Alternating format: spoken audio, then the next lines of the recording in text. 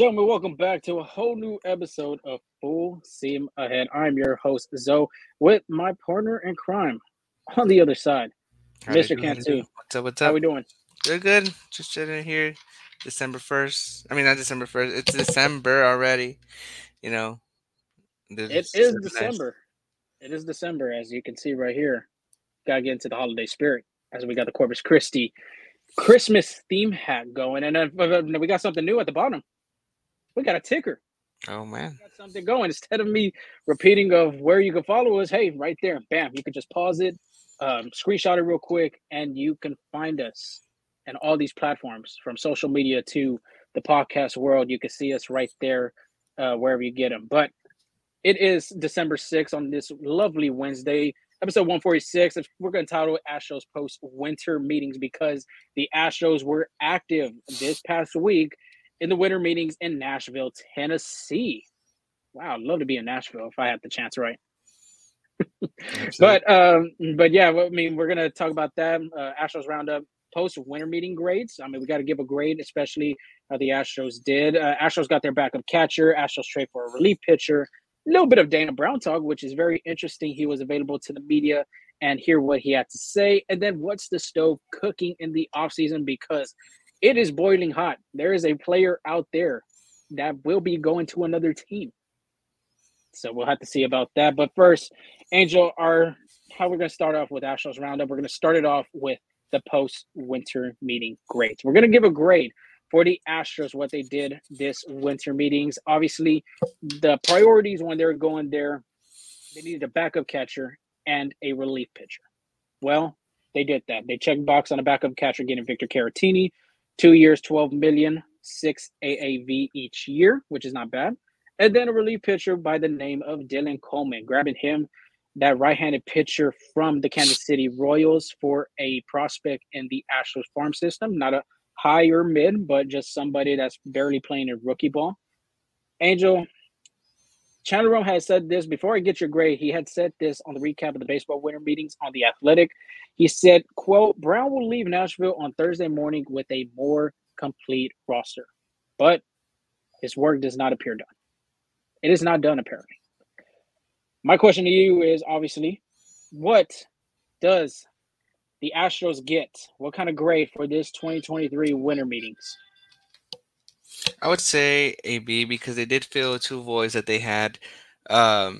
What they needed coming into the season, which is a backup catcher and relief pitching. They're losing three guys. Mayton already signed or is about to sign somewhere. Neris is looking for a big contract guy, and if you can get Dylan Coleman to produce, kind of bring in that Hector Neris role where he was kind of like, you know, inconsistent, and then get this consistent high level guy, that'll be amazing for them. But I give him a B because I like it would be nice if the Astros were like in talks with like Juan Soto or Otani or even Yamamoto, right? But you know, there's a lot to be done Oh, still. There's still a lot of holes to fix, but you know, they're off to a good start, and they should leave like they should be in a good position after these winter meetings. just imagine if the Astros were able to get Juan Soto or Shohei Ohtani or even Yamamoto, which is another hot name out there for the starting pitching. This team would just be even more dangerous than it was. They were just one win away from the World Series, going to the World Series last year. So, World Series confirmed. right. So, but yeah, I'm gonna go with a B minus actually. They did address their needs, but I feel like they just needed one more relief pitcher. I think in the winter meetings, if they would have, and I feel very firm about this guy. If they get Jordan Hicks, a guy that is a Houstonian, he went to Side Creek High School. He was drafted by the Cardinals. If they could get him, and then all like obviously you have Dylan Coleman who throws pretty damn hard, high fastball velocity with a lot of electric stuff. Then I think you get a B plus or A minus in my grade, in my thought. But I give them a B minus because they did address what their needs. I think um, Victor Caratini is going to be a good switch hitting backup option for the Astros. He gives you that versatile too if you need a right-handed or left-handed hitter at the plate. depending on what matchups. You can even use him at first base for some games, even though he did play one game at first base. Maybe potentially having him and Yiner kind of get some defensive, do some defensive drills out there at first with Jose Brady, because the Astros don't have a so-called backup first baseman right now. So if you look at them two guys to be able to replace that, you never know what could happen. So I think a B minus, I would have to say, for the Astros winter meetings. But we, of course, we have to ask the audience, what do they think? What do y'all think? And sure enough, I mean, we went to X and we had asked, I mean, what do you have to give these guys? If you're going to give them a grade, are we giving them an A? Are we going to give them a B? Are we going to give them a C? Maybe an F. So let's go to the Twitter options, or X if you like to call it. Not now, Alex. He put C plus B minus. So he's in the B minus range with me. He said they got their catcher and got a high return filler and a reliever, but I would like them to get an established reliever like Hicks at least. Completely agree, Alex. I completely agree. G Watt, C plus, just not enough being done here to shore up the gaps. We had some D minuses, we have some Fs, but majority of the audience was a C plus. Southeast Texas EAS, C plus should have been more active in the meetings. Not gonna lie, we have our first A plus. Oh my God, Hunter Brown RBW, A plus. They got the best backup catcher on the market for a good price and acquired a reliever with good upside. And like I said, we had a bunch. Angel Altuve 300 watch. Well, loving a Rosa Reina type talent, but wasn't expecting it. I think all Astros fans weren't expecting that. If they did, maybe, my gosh, I think everybody would just be going crazy. But he also said if Coleman can't produce a thing at the 2022 level, it'll be a huge steal. Completely agree. Like somebody had said too, I believe it was Alex, with the reliever that has some great upside. If Coleman has that potential to be a Neris, because you remember, Angel, they signed Neris to 2 years for his contract after the Phillies, and he was a closer with the Phillies, and he wasn't that really great reliever. I believe he was pitching a 3 ERA with them. If they could find a way to get Coleman to pitch into the 2 ERAs, a great FIP as well, then the Astros knocked it out of the park at the winter meetings, and they just basically replaced Neris with, I would say, a younger cat in Coleman, because Coleman's only 27 years old. So potential to have some great upside, but we'll just have to see when spring training rolls around in March. Well, really in February. Pitchers and catchers retreat to spring training. So I have to see about that. Absolutely. Yeah, so Astros got their backup catcher, like we said. Chandler Rome had it first, of course. He had said the Astros are in agreement with free agent catcher Victor Caratini. Mark Feinstein had the contract details. He said Caratini's deal with the Astros is for 2 years, $12 million. I think that's a great price for a guy like that. He was one of the younger catchers in the free agent market. He has some upside as well. So real quick, let's go with the stats. Yeah, 259 batting average with a 327 on base percentage and a 383 slugging percentage. Had a 711 OPS. He had a 296 bat BIP, 312 WOBA, 94 WRC plus. If you look at his stats, because like I said, the guy is a switch hitter. He's more right-handed. He loves to hit right-handed.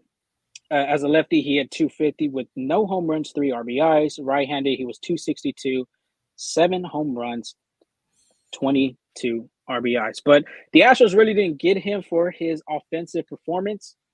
It was the catching. It was behind the plate, being defensively. 6 catching framing runs.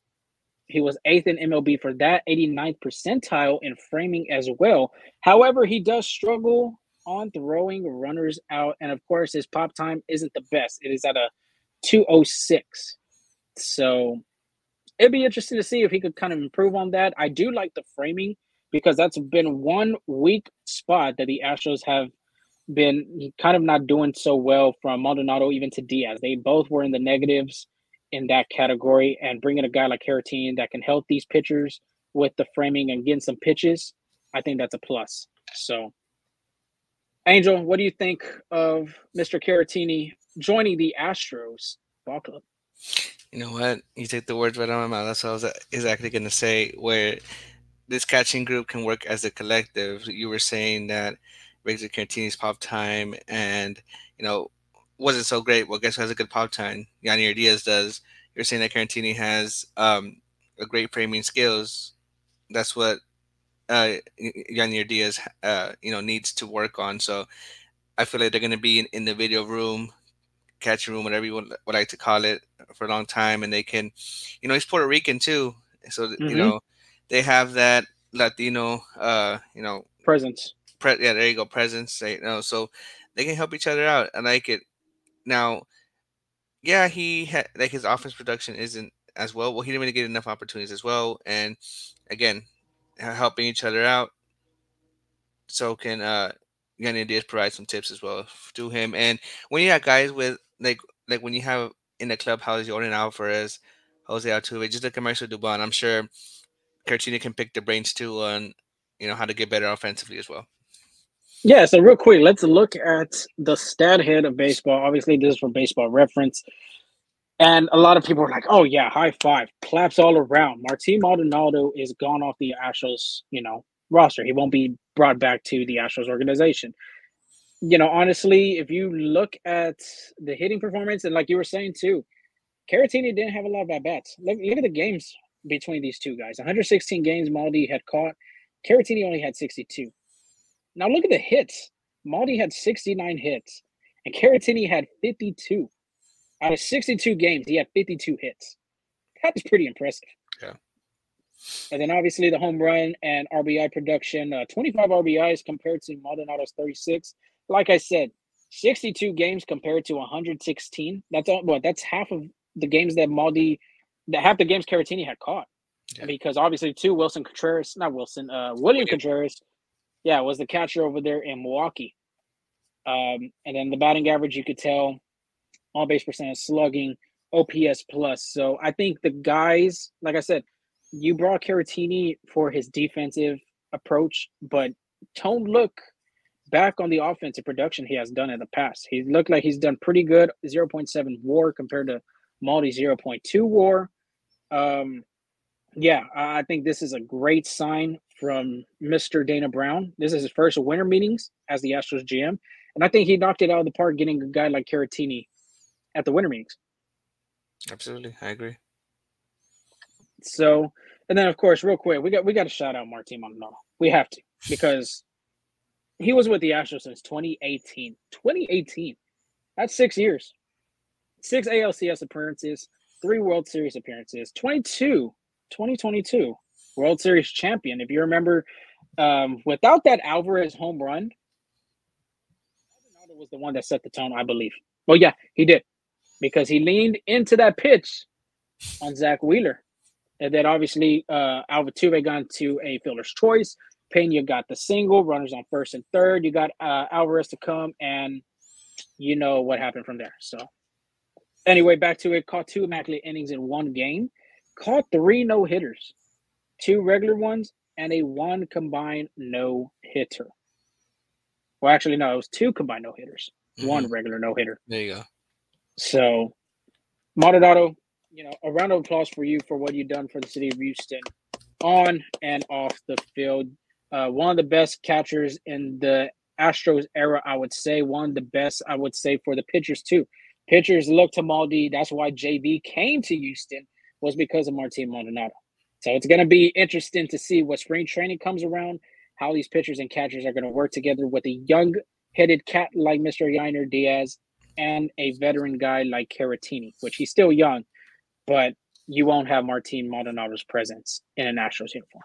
I have a question, and it's just a thought. You think, as much as a presence Martin Maldonado had in this Astros organization, do you think when it's all said and over for Martin Maldonado, you think he'll be like a Yadier Molina who came back with the Cardinals organization as to help with the Latin American players develop and so like you think do you see Martin Maldonado in a role like that for the Astros organization, or maybe just any organization?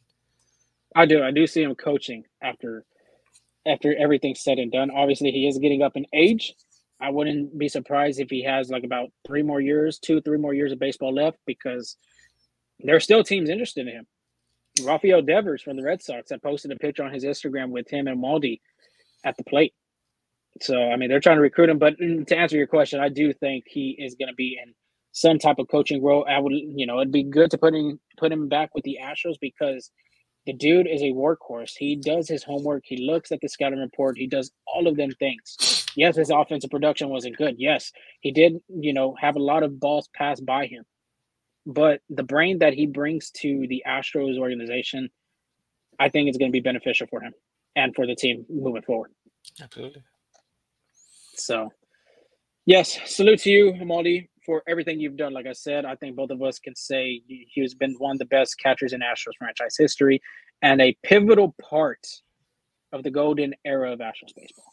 So, shout out to Maldi as we do our shout outs in the regular season. But moving on to the relief pitching market and Astros trade for a relief pitcher. It was going to be interesting if they're going to sign. Dana Brown had even said he didn't want to overpay for an arm. And sure enough, he didn't. He went to go get somebody at Kansas City. Per Aaron Rodgers, the Royals are trading right-handed pitcher Dylan Coleman to the Astros, sources tell me, and Jonathan Mayo. Kansas City acquiring right-handed pitcher Carlos Mateo. Mateo was in the rookie ball of the Astros farm system. So I don't see nothing too pivotal, too big. I think it was an even trade. I think the Astros honestly got the better of it. We'll have to see. But in 96 games in the 3 past seasons with the Royals, he has a career of a 3.88 ERA, 137 whip. Coleman last year in 23, I mean, the numbers aren't pretty. 0-2 record, 8.84 ERA. He allowed 18 hits, 18 earned runs. He did have a high walk rate with 23 walks in 23 games. He's got a 3-pitch arsenal. He has a 4-seam fastball that averages about 95 miles per hour. You got the sweeper averaging about 81. And then, of course, the cutter being 90 miles per hour. So, Angel, I mean, I think the Astros did a great job doing this. They didn't go sign a big name like everybody would like to see because the baseball winter meetings are for those, for the big names, for the big guys on the market. Obviously the Astros fans saw Garrett Cole get off the market with the Yankees. Juan Soto right now is looking like he's going to be finalizing a trade to the Yankees. You saw the Aaron Judge hype, and of course, you still got Shohei Ohtani. Astros didn't do none of that. They said, you know what, we're going to go low, bargain shop. Let's see what's available on the market. Let's contact these GMs from other teams. And sure enough, they got a guy like Coleman, which I think he has some pretty damn good upside. From all the videos, looking at his stuff from, the slider, the sweeper, the cutter, obviously the velocity on the fastball. I think this guy is going to be something special if the Astros pitching department works with him, and especially with the analytics that the Astros have. I think this is a good match in heaven. Well, not even match in heaven, but great match overall. Yeah. I think he brings a lot of, a lot of good things. Like his fastball velo is 95%, like you're seeing on the thing. And a big arm. And what surprises me is that 86% whiff rate. So he has great stuff that's causing a lot of, like, that movement on his off speed and fastball. It's just really gets the players thinking of what's coming next. Yeah, I mean, look at this. I mean, fastball velo, 97.6, 95th percentile. And remember, when we talk about the percentiles on Baseball Savant, the greater number is the best number. It's a great. Obviously, you see it on the picture right there. But if you're new to this is what we're explaining. Average exit velocity, 86.4, 90 percentile. Like you're saying, the whip percentage, 86, 64 strikeout rate. That's not bad. It's about MLB average. But the guy has potential. The guy has some upside in this. The ERA could get better. It's an average. The only thing that you're concerning, like we were talking about, is the walk rate. He's 3. That is poor. 3 percentile, and that is poor. 12.8% of the walk rate. I think that's going to be a number one priority when they go to spring training is to control his pitches, have a better, pitch accuracy and all of that. Chase rate too. We got to find, and it's interesting because the whiff percentage, he has an 86, but the chase rate, it's a 22. It's not the best. It's not great. So I think this is a good potential guy that could have some great advantages for the Astros in that bullpen. Like we were talking about, if they do go sign another reliever and this guy turns it around, I think it's great. I think it's great for the Astros what they did this past winter meetings. Absolutely. But moving on to the man of the hour, and that is Mr. Dana Brown, the Astros GM. Like I had mentioned, This is Dana Brown's first time being the Astros general manager at the baseball winter meetings last year. Do you remember who was the GM? I'm sorry, what was your question? I said, do you remember who was the GM last year for the Astros Oh, going into the winter oh meetings? yeah, it was supposed to be like Jeff Bagwell and a crew of other 2-3 people. Bill Furcus and another guy. I can't have the name at the top of my head, but them guys, assistant GMs. I believe you said Jeff Bagwell too. I believe he was out there as well. So this time, the Astros do have a GM, and his name is Dana Brown. And he, like you were saying, he had some different topics to Yiner Diaz, to Alex Bregman, to Jake Myers. What are we gonna, what are we gonna see coming into the 2024 season? And this is what he has to say. And per Brian McTaggart, great guy out there, he said the team is committed to Jake Myers so much, so he'll get a bulk of time in center field to start the season. And of course, to Chandler Rome, Joe Espada said Myers and Chas McCormick will get chances in spring training to play. Espada also said Dubon is the best served as a team super utility guy, but he'll get some run in center field too. Angel, what are we doing? Chas McCormick, I believed he was going to be the everyday guy in center field. Nothing against Jake Myers. Great defender. I love Jake Myers. But at the same time, too, you got a guy like Chas McCormick who had a great year in 2023. The guy put up career numbers in OPS, on base percentage, batting average, home runs. I mean, the pop was there, contact, discipline was all right. And then, I mean, even too on the defensive side, he did a great job. And then you're bringing, you're saying that Jake Myers is going to be the guy to compete in center field with McCormick. I mean, what are we doing here? What do you think the Astros' logic and their thought process is going into the new year and having them too? What's a stacked? Like it's stacked at center field for sure, but I don't know. Maybe it's just to build some competition, so players won't get complacent at center field. Yeah, uh, Charles McCormick improved a lot. He was able to hit the slider a lot better. Didn't miss a fastball either, and I agree with you. I think he deserved, that spot. And I don't know. Yes, I say Jake Myers has a lot more range to Chas McCormick, but I think McCormick can hold his own in center field as well. Like he has, like he can read the ball pretty well. So, like I don't see why I feel like Jay Myers has an advantage by a step or two on Chas McCormick. But I still believe McCormick's a good defender. But it could be like making some competition, or even trying to get a little bit more for Jake Myers, because I feel like if the team just completely gives up on you, you're at a disadvantage trying to trade him. I was like, well, you're trying to get rid of him, I'm gonna give you this guy. But if they see that you're all in for this guy, then they might want to think, well, they see something in him. Maybe trade talks go differently as well. So I don't know. That's just my piece of the view. Yeah, I mean, I do see something different though. And like I said, I Dana Brown's sneaky. He's very sneaky. He could be he could be saying that he's going to stay in Houston, but maybe, just maybe, he can be saying this to other, to the public and saying he's not available, but he couldn't be, because obviously the Astros have some offers for Jay Myers. Yeah. I do see them making a trade, and I do see Myers being the guy, the odd man out, because I mean, you saw last year Mauricio Dubon had a great, he did great in center field. He played center field, kind of half of the times in the playoffs for the Astros. If you go with a Dubon, McCormick aspect in center field, and then plus, I mean, you still got Corey Jokes that he could play the outfield as well. I wouldn't be opposed to seeing that instead of Jake Myers staying in center field when you have a guy that has a 9+ OPS on the bench. Yeah. So maybe, just maybe. And it could also be as a general manager, like you don't want to reveal your full hand, right? So I'm sure he has something up his sleeve, like you're saying. But it could also be like, how, I mean, it's the analogy of like siblings, right? Like, when, like, for example, you have this thing, nobody wants, like, you don't want it, so nobody wants it, but then all of a sudden you want it, and then everybody else wants it. So maybe, trying to like mind tricks, baby.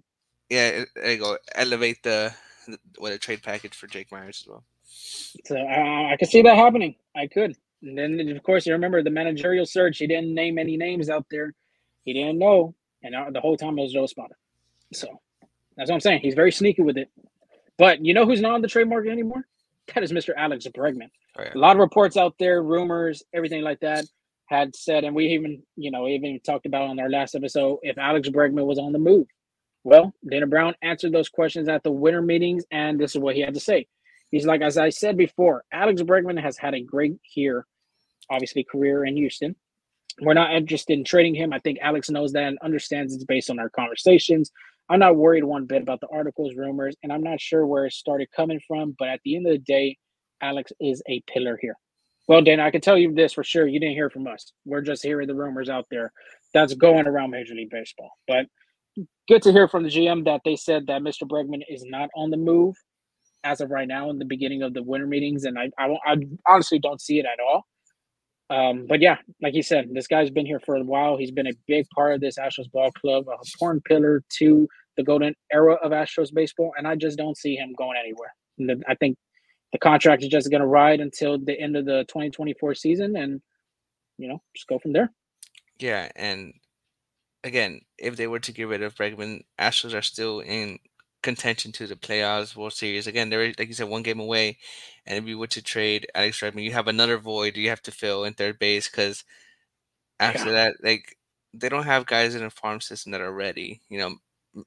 Maybe you can make a case for Leon, who's the middle infielder, like transition, but if he was ready, he would have been brought up by now because the Astros aren't shy of bringing up guys who are ready. Just look at Luis Garcia, skip AAA, and there's other guys like that that just fly through, the minor leagues. So I feel like the Astros have a keen eye. When a guy's ready, you know, it doesn't matter where they're at in the minor leagues, they'll be brought up. But if they've been tentative with Leon, that tells me he's not ready. So there's really nobody after that. a name to watch out for, and we've talked about it. Bryce Matthews, the guy Okay. that the Astros picked up last year in the draft, in the first pick. Yeah.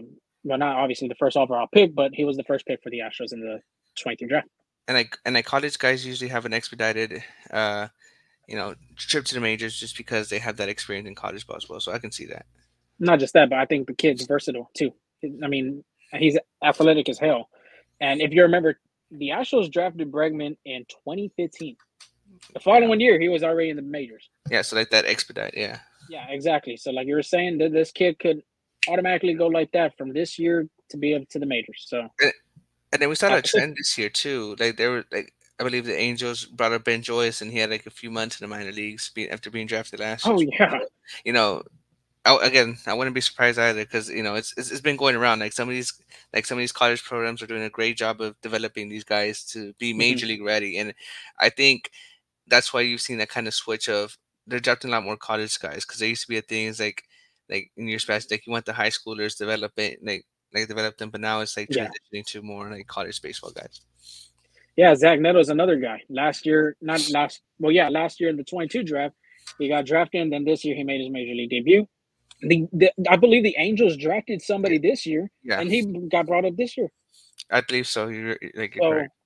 So yeah, look at that transition, like you were saying, Angel. It could happen. Maybe Bryce Matthews is baseball ready, but time will tell. Time will tell. But last but not least, on Dana Brown talk, it is the thoughts of Mr. Yainer Diaz. Obviously, the guy is now the everyday starter for the Houston Astros behind the plate. Maldonado's gone. Caratini right now is set up as the backup catcher. What does Yainer Diaz have to prove? To me, I don't think he has to prove anything because 20-something home runs, 60-plus RBIs, and just a small sample size. He could have won Rookie of the Year, but it is what it is. But this is what Brown had to say. He said, Yainer has earned the right to be that everyday guy, and I think Yainer proved to us he can handle a staff. Even though he's a young guy, there have been young guys in our game that have come up and been able to handle older staffs. Yainer can really handle a staff. And then Chandler Rome had this to say from Joe Espada. Espada said he's talked to Diaz once a week since getting the managerial job. As spring training draws closer, they'll increase communication and preparation for Diaz's first full season as a primary catcher. Angel, I mean, you got to love hearing this. Joe Espada is already making, I'm telling you, dude, Espada era is going to be exciting. And he's already talking to his young players like Yainer Diaz, for instance. This kid could have been, I think, number 3, at least top 3 in the Rookie of the Year votes. but he had to sit back. Martin Maldonado was being the primary catcher. Diaz was just getting basically Maldi was the mentor of Diaz, and just Diaz picking the brain of the master.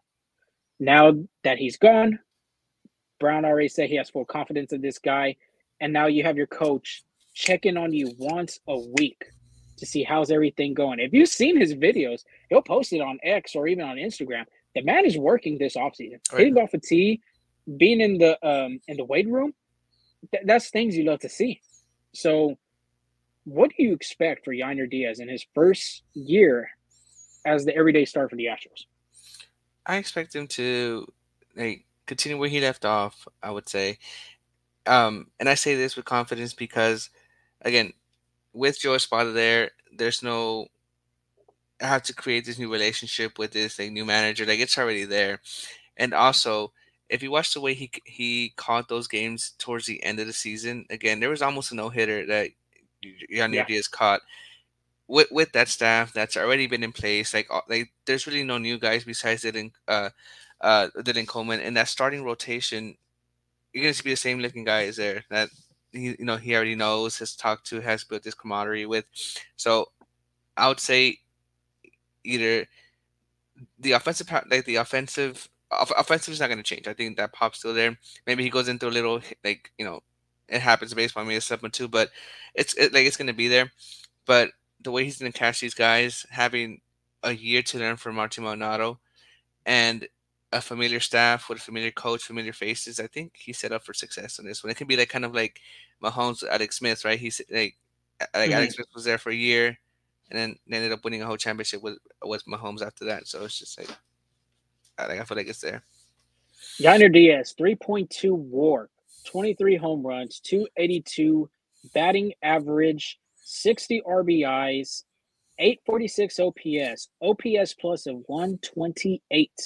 The offensive numbers are there. My concern, and I'm not worried, but it is a concern, Justin Verlander. Obviously, the guy's a veteran. Well, he is a veteran, obviously, but 40 something years old. I mean, Cy Young's as well. The guy has everything. And now you're bringing in a young catcher like Yainer Diaz, who is 25 years old. He's very young, but at the same time, too, like Dana Brown said, he has full confidence. I believe you just said it right now. You have full confidence in him. If them two can click, and even including Framber Valdez too, because Framber sometimes gets into his head a lot. If he could get them two good, like going, like no problem, I have no worries, no concerns, nothing like that. So that's when it comes to spring training, it comes to February, it comes to March to really take that serious. Then going into the season, you don't have to worry about nothing.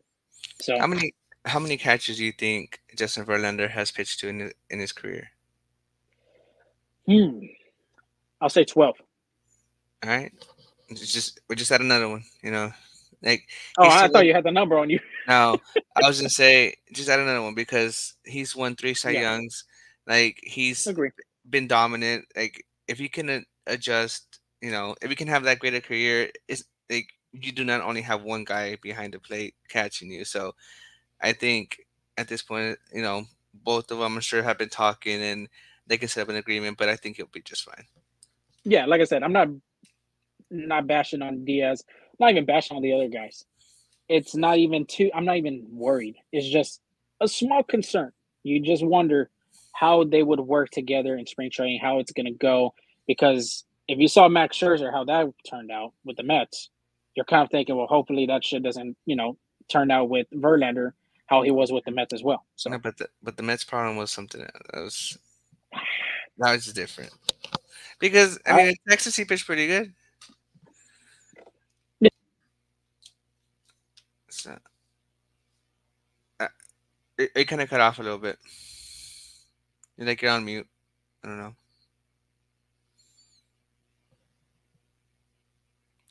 All right, well we try to fix those technical difficulties real quick. Let's continue with what the stove is cooking because after these winter meetings, the stove is hot. So, are you back? yes, I am. Can you hear me There now? you go. Yes, I got you now. Not better. Great. AirPod blew off and then took off the mic. So sorry about that, everybody. No worries, no worries. But I was just saying at the stove, we said it was warming up, but it's it's almost at the boiling point at this time. But let's start with what has been going on around the league, with starting with the Hall of Fame.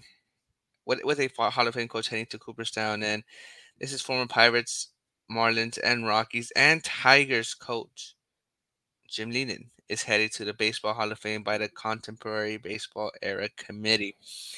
Three World Series appearances in 1997, 2006, and 2012. 1997, he won the World Champions with the Florida Marlins, and he made it in 2012 with Verlander.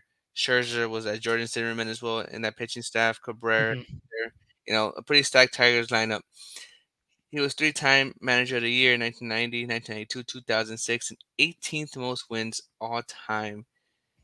You know, think about all the coaches there's been around the league, and being 18th, that's a pretty remarkable feat as well. And I think it's well deserved. You know, it's a well deserved plaque. I wonder, is he going? Like, do you think he's going? Like, do coaches have hats on their?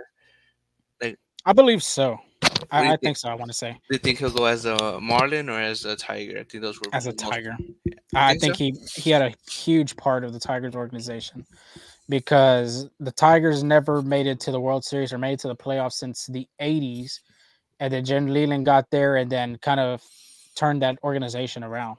Went to the World Series. Miguel Cabrera having a huge milestone, being the first Triple Crown winner in a good while. So his presence in Tigers, at Comerica Park was very huge. So well deserved, like you said. But I think a Tiger hat would be on his head. I agree with you in the impact he had with the Tigers. Best Eagles with the Marlins. I think that World Series, Ooh, that Marlins. that World Series championship. I think that speaks grand as well. But as Lorenzo was saying, the winter meetings are here and they went. And there's been a lot of movement going around the league, starting off with the Brewers. I think they're trying to pull the hat of the Braves and even the Diamondbacks, where they signed their number two prospect outfielder Jackson Chirino to an 8-year, 82 million dollar contract with a club option of 2032 and 2033, and he's 19 years old. And honestly, when I saw that number 2032, 2033, I was like, man, we're getting old because that's like already in the 30s. But I mean, that's a good signing for Oh my him god. because these young prospects, I feel like when they get paid, have been pretty good. Like if you look at Corbin Carroll, Tatis got paid pretty early on as well. Rodriguez as well. So I feel it's gonna be a common trend, and it kind of like buys out the arbitration years. So by buying out those arbitration years, I feel like you have that pretty good dynamic because you're not going to the arbitrator talking like, yeah, he's not hearing the organization talk all this like Hmm. bad, about you. So I think pretty good. And Milwaukee, I guess they were a little disappointed to make it to the what they couldn't get by the playoffs because they re-signed Brewers Wade Miley to a 1 year, $8.5 million contract as well. So they're making moves out there. I'm sure they're little like I'm sure they want to go for it in the postseason. So they are trying to reinforce their rotation and their offense as well. Texas Rangers, World Series Mm, champions, yeah. signed Kirby Yates to a 1 year, $4.5 million contract. And I think that's a good signing for them. Like Kirby Yates is still a renowned relief pitcher, still has left in the tank, and I kind of like that. I mean, They need bullpen help as well. yeah, That's what they really need. yeah. I don't know. Like, do you think that's a good? Like, you think the Astros could have matched that or offer a little bit more, or do you think it was worth it? I don't know about worth it because Kirby Yates has been fighting injuries for the past 2 years ever since he won. I think he had the most saves in Yeah, MLB. I think it was with either the Padres I think the or Padres. I want to say so too, either them or the Blue Jays. And after that, he's just hasn't been the same. He's been fighting injuries, so it could be it could benefit the Rangers or it could bite them in the butt later on in the long run. But yeah, I mean it's not a bad contract, 1 year, 4.5 million. But I think the Astros have they're setting their eyes for someone else. I think. Ooh, okay. For someone else, let's see who that could be. But I don't know. Someone I hoped the Astros could have signed, and the Astros have seen him, especially in the 2019 World Series. He was part of that. Washington National crew. Eric Fed, after not having much success in the major leagues with the Nationals, he went to the KBO. He was the 2023 MVP over there. Hmm. So, you know, You're setting yourself up for success over here in the majors now. think about that when you have guys like Yamamoto coming out and these nasty pitchers that come from Japan. By winning it, he did something right. So he came back to the States trying to get a contract. He got it. Chicago White Sox signed him for 2 years, $15 million. I don't know. I think he would have looked great for the Astros because honestly, he has experience both as a starter and as a relief pitcher. So I think he could have been that Yeah. little versatile. But I think 2 year, $15 million. That's a pretty penny as well. So like you said, I think the Astros are trying to save up money for resigning their guys and maybe bringing in somebody as well. The Baltimore Orioles signed Craig Kimbrell on a 1 year, $13 million, and the Los Angeles Angels signed Adam Simber to a 1 year, $1.65 million. And as we speak right now, Eduardo Rodriguez they're saying he's on the verge of finalizing a deal with the Arizona Diamondbacks as well. Breaking news. Breaking news. Sound the alarm right now. Wow.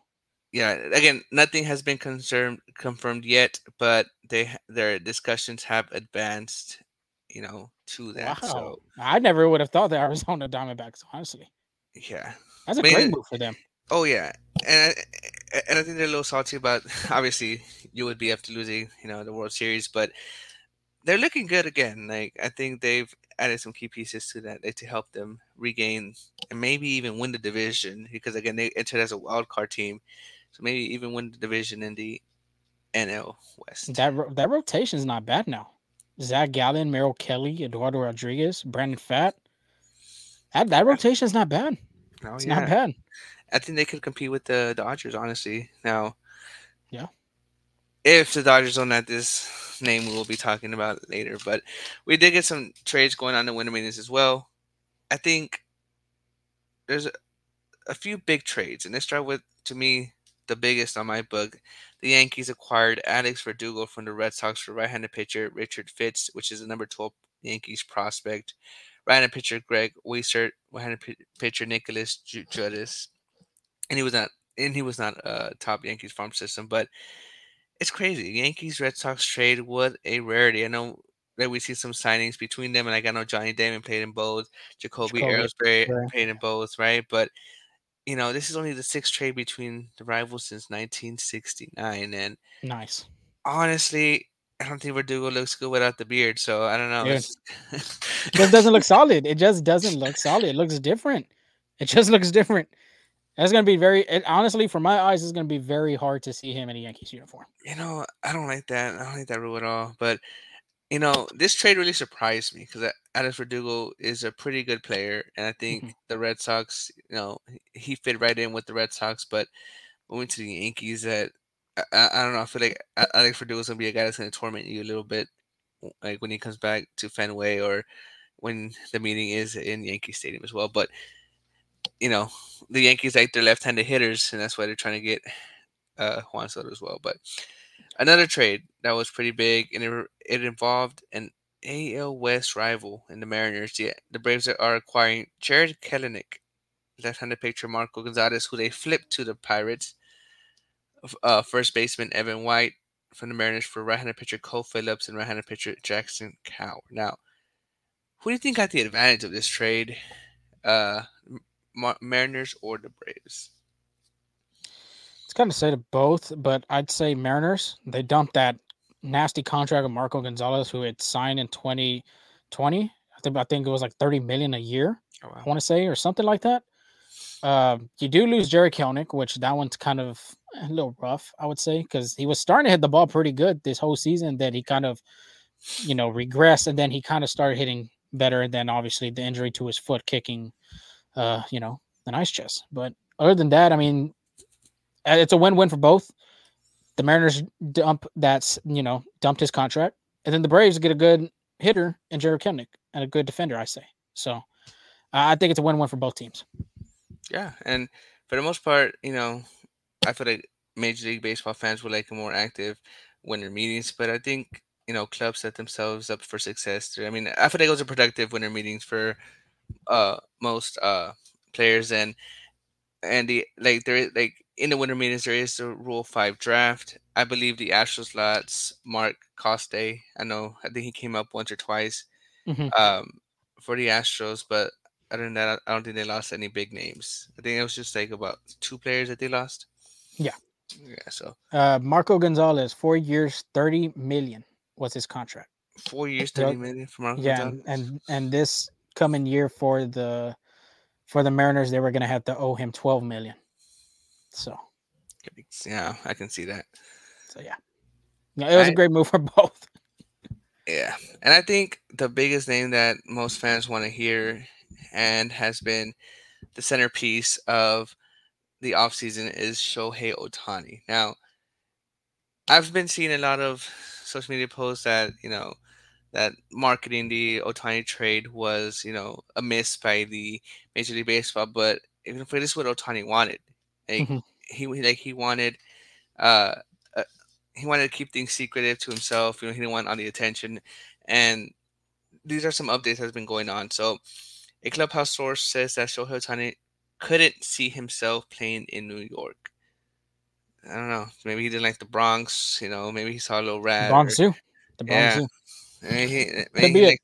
he didn't like something, but maybe it's just a big stage or something like that. Got scared of the pizza rats. And I will be too.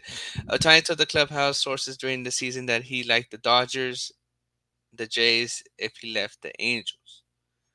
Now, Hmm. we did talk about like I just did mention um, how Shohei Ohtani wanted things to be secretive. Well, Dave Roberts kind of split the beans on that one. They said Yeah. Dave Roberts said the Dodgers met with Shohei Ohtani in LA a couple days ago and asked that Shohei is their top priority. He also said the Dodgers met with Shohei Ohtani at Dodger Stadium a couple days ago. Roberts said the meeting went well, and Ohtani can make a final announcement where he's signing in the end of this week. So, you know, I feel like once the Shohei Ohtani trade sets the market, that hot stove is going to be boiling through the pot and things are going to get working. I think things are just waiting and seeing what Ohtani gets before they make their move. But I don't know, it can be a risky situation because maybe you sign a little guy cheaper and then Ohtani sets his market really high, right? So Mhm. hopefully to LA County over there, Dave Roberts didn't just cost you Ohtani by, start like adding this extra information for sure. Yeah, it'll be interesting. The Otani sweepstakes is crazy right now. You got a guy in San Francisco offering free sandwiches, changing his name to Shohei's whatever his restaurant's called, and then having him make his own sandwich, signature sandwich. That's how crazy the sweepstakes are for Shohei Otani right now. You got guys putting their restaurant on the line for Shohei Otani. So Yikes. I I mean, wonder I wonder how many people are gonna name their kids Shohei if he signs in their hometown. that has to be a like a 13-1 odd, I believe. I can see it. I can see I it. can see it.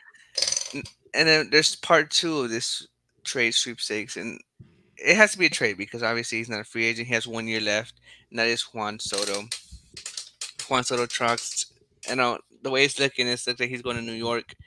I Mhm. mean, they couldn't get Otani, but they're working on Juan Soto. If completed, New York will send Michael King, Drew Thorpe, along with additional players that will be going to San Diego. And I think I saw, I can't remember on the top of my head, but sorry, Johnny Brito, Randy Vasquez, and Cal Higashio. I forgot. Higgy is what they call him over there. Hey, Yeah, Higashioka. he Higashioka. Higashioka. I mean, There you go. that's a pretty handful of players for a year of Juan Soto. So, I mean, do you think that Yankees are going to be dumping their farm system, or you think they're still in pretty good shape? I mean, I think they're pretty in good shape. You didn't lose Peraza. You didn't lose Anthony Volpe. You didn't lose your number one guy, Jason Dominguez. You got Alex Verdugo. You'll if you do get Juan Soto, and then later you'll get Jason Dominguez back from injury. Honestly, that team is going to look scary if they stay healthy. Hmm. If they stay healthy. If they don't stay healthy, then you might, and then plus the division too is pretty hard. Oh yeah, But We got a glimpse of that last year. Yeah. But if the trades finalize, everyone stays healthy, I think the Yankees are going to be a division to championship range team next postseason. Okay, you heard I it here, see it. folks. I mean, you heard it here first. That full steam ahead. But Yoshinobu Yamamoto, KBO legend, is ready to come to the major leagues, and the Red Sox are saying that he is their top priority, and could have an advantage because didn't they sign what's his name? Yoshida, baby. Yoshida. There you go. Yeah, So they signed him. he did. Yamamoto did say he wanted to play with other Japanese stars, so that could be an advantage, and maybe that's the reason why they dumped Verdugo. Maybe trying to clear some money to make room for Yamamoto as well. But Mets, Yankees, Giants, Cubs, Cardinals, Tigers, Red Sox, Phillies, and Diamondbacks are all linked to Yamamoto. So there's a lot of teams calling, but serious suitors for Yamamoto are considered to be the Blue Jays, Dodgers, Giants, Mets, and Yankees, and two mystery teams in there. Maybe Astros, I'm not sure. I doubt it, but there is two mystery teams in there. The Astros had Kaz Matsui, so we could There put you our go. name in Oh, there. don't forget Aoki as well. Oh yeah, the There you, legend, the there you go. 2017 World Series champion Nori Aoki. Yeah, so they So we don't. do have some Japanese ties There we in go. Houston. Yeah, There you go. true. Eh, like I know he's Chinese, but Yao Ming comes there every once in a while too. So maybe he sees that. But Throw our pitch out there. but executives are predicting he may cost the signing team as much as 300 million, including the posting fee. Hmm. Now, this news is supposed to be. Oh, Yamamoto's expected to meet with the Yankees in the U.S. on Monday as well. So we'll see how that goes. But things are brewing. Like these owners are ready to empty out their pockets to make their teams contenders, and you like to see it. Then you also have Lucas Jolito. I mean, he's good. He's good. He won. Like He had a Cy Young finalist. yeah. He had an up and down season, but he's drawing interest from the Dodgers, Mets, Red Sox, Diamondbacks, Royals, per John Morosi. And the name that the Astros might want to look at as well is Tyler Glass now. Right now, he's linked to the Cubs and Reds are among teams in talks with the Rays about him. And Cubs are could I think have offered or could offer Christopher Morel as part of a deal for Tyler Glass now as well. Interesting. And last but not least, again, I did tell you that the Rule 5 draft happens at winter meetings. Well, there was the MLB draft rankings of how it was going to go. And something different that happened is a MLB draft lottery. They got the book from the NBA lottery, just to stop teams from tanking. Because if it was like the old system, like the way it is in football and baseball, the Athletics would have the first pick and the Royals, right? But it's kind of keeps teams a little bit more competitive with the lottery. So the first round pick of this year's 2024 MLB draft is none other than the Cleveland Guardians. Wow. Cleveland Guardians. The A's ended up with the fourth pick of the draft. Fourth pick. I feel bad for A's fans, honestly, man.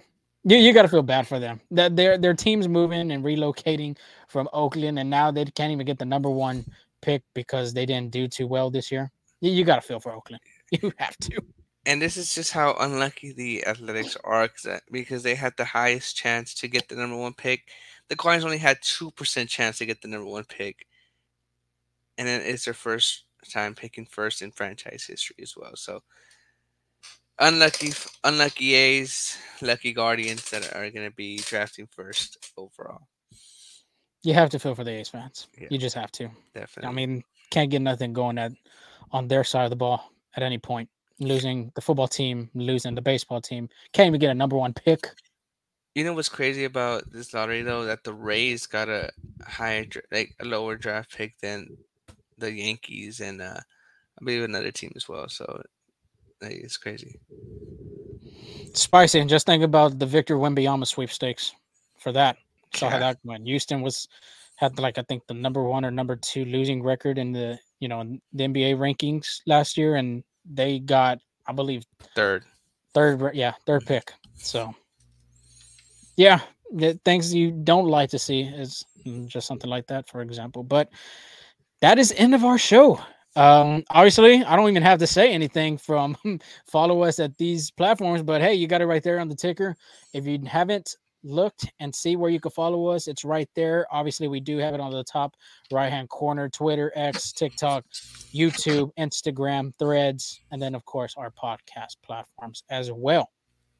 So maybe the Astros do something at the end of the day, adding more, or this could be the Astros off-season plans. So we'll have to see. Until then, Angel, you have anything else? No, thank you for listening. I know we kept you here for an hour. Hopefully, you stay to the end. Yep.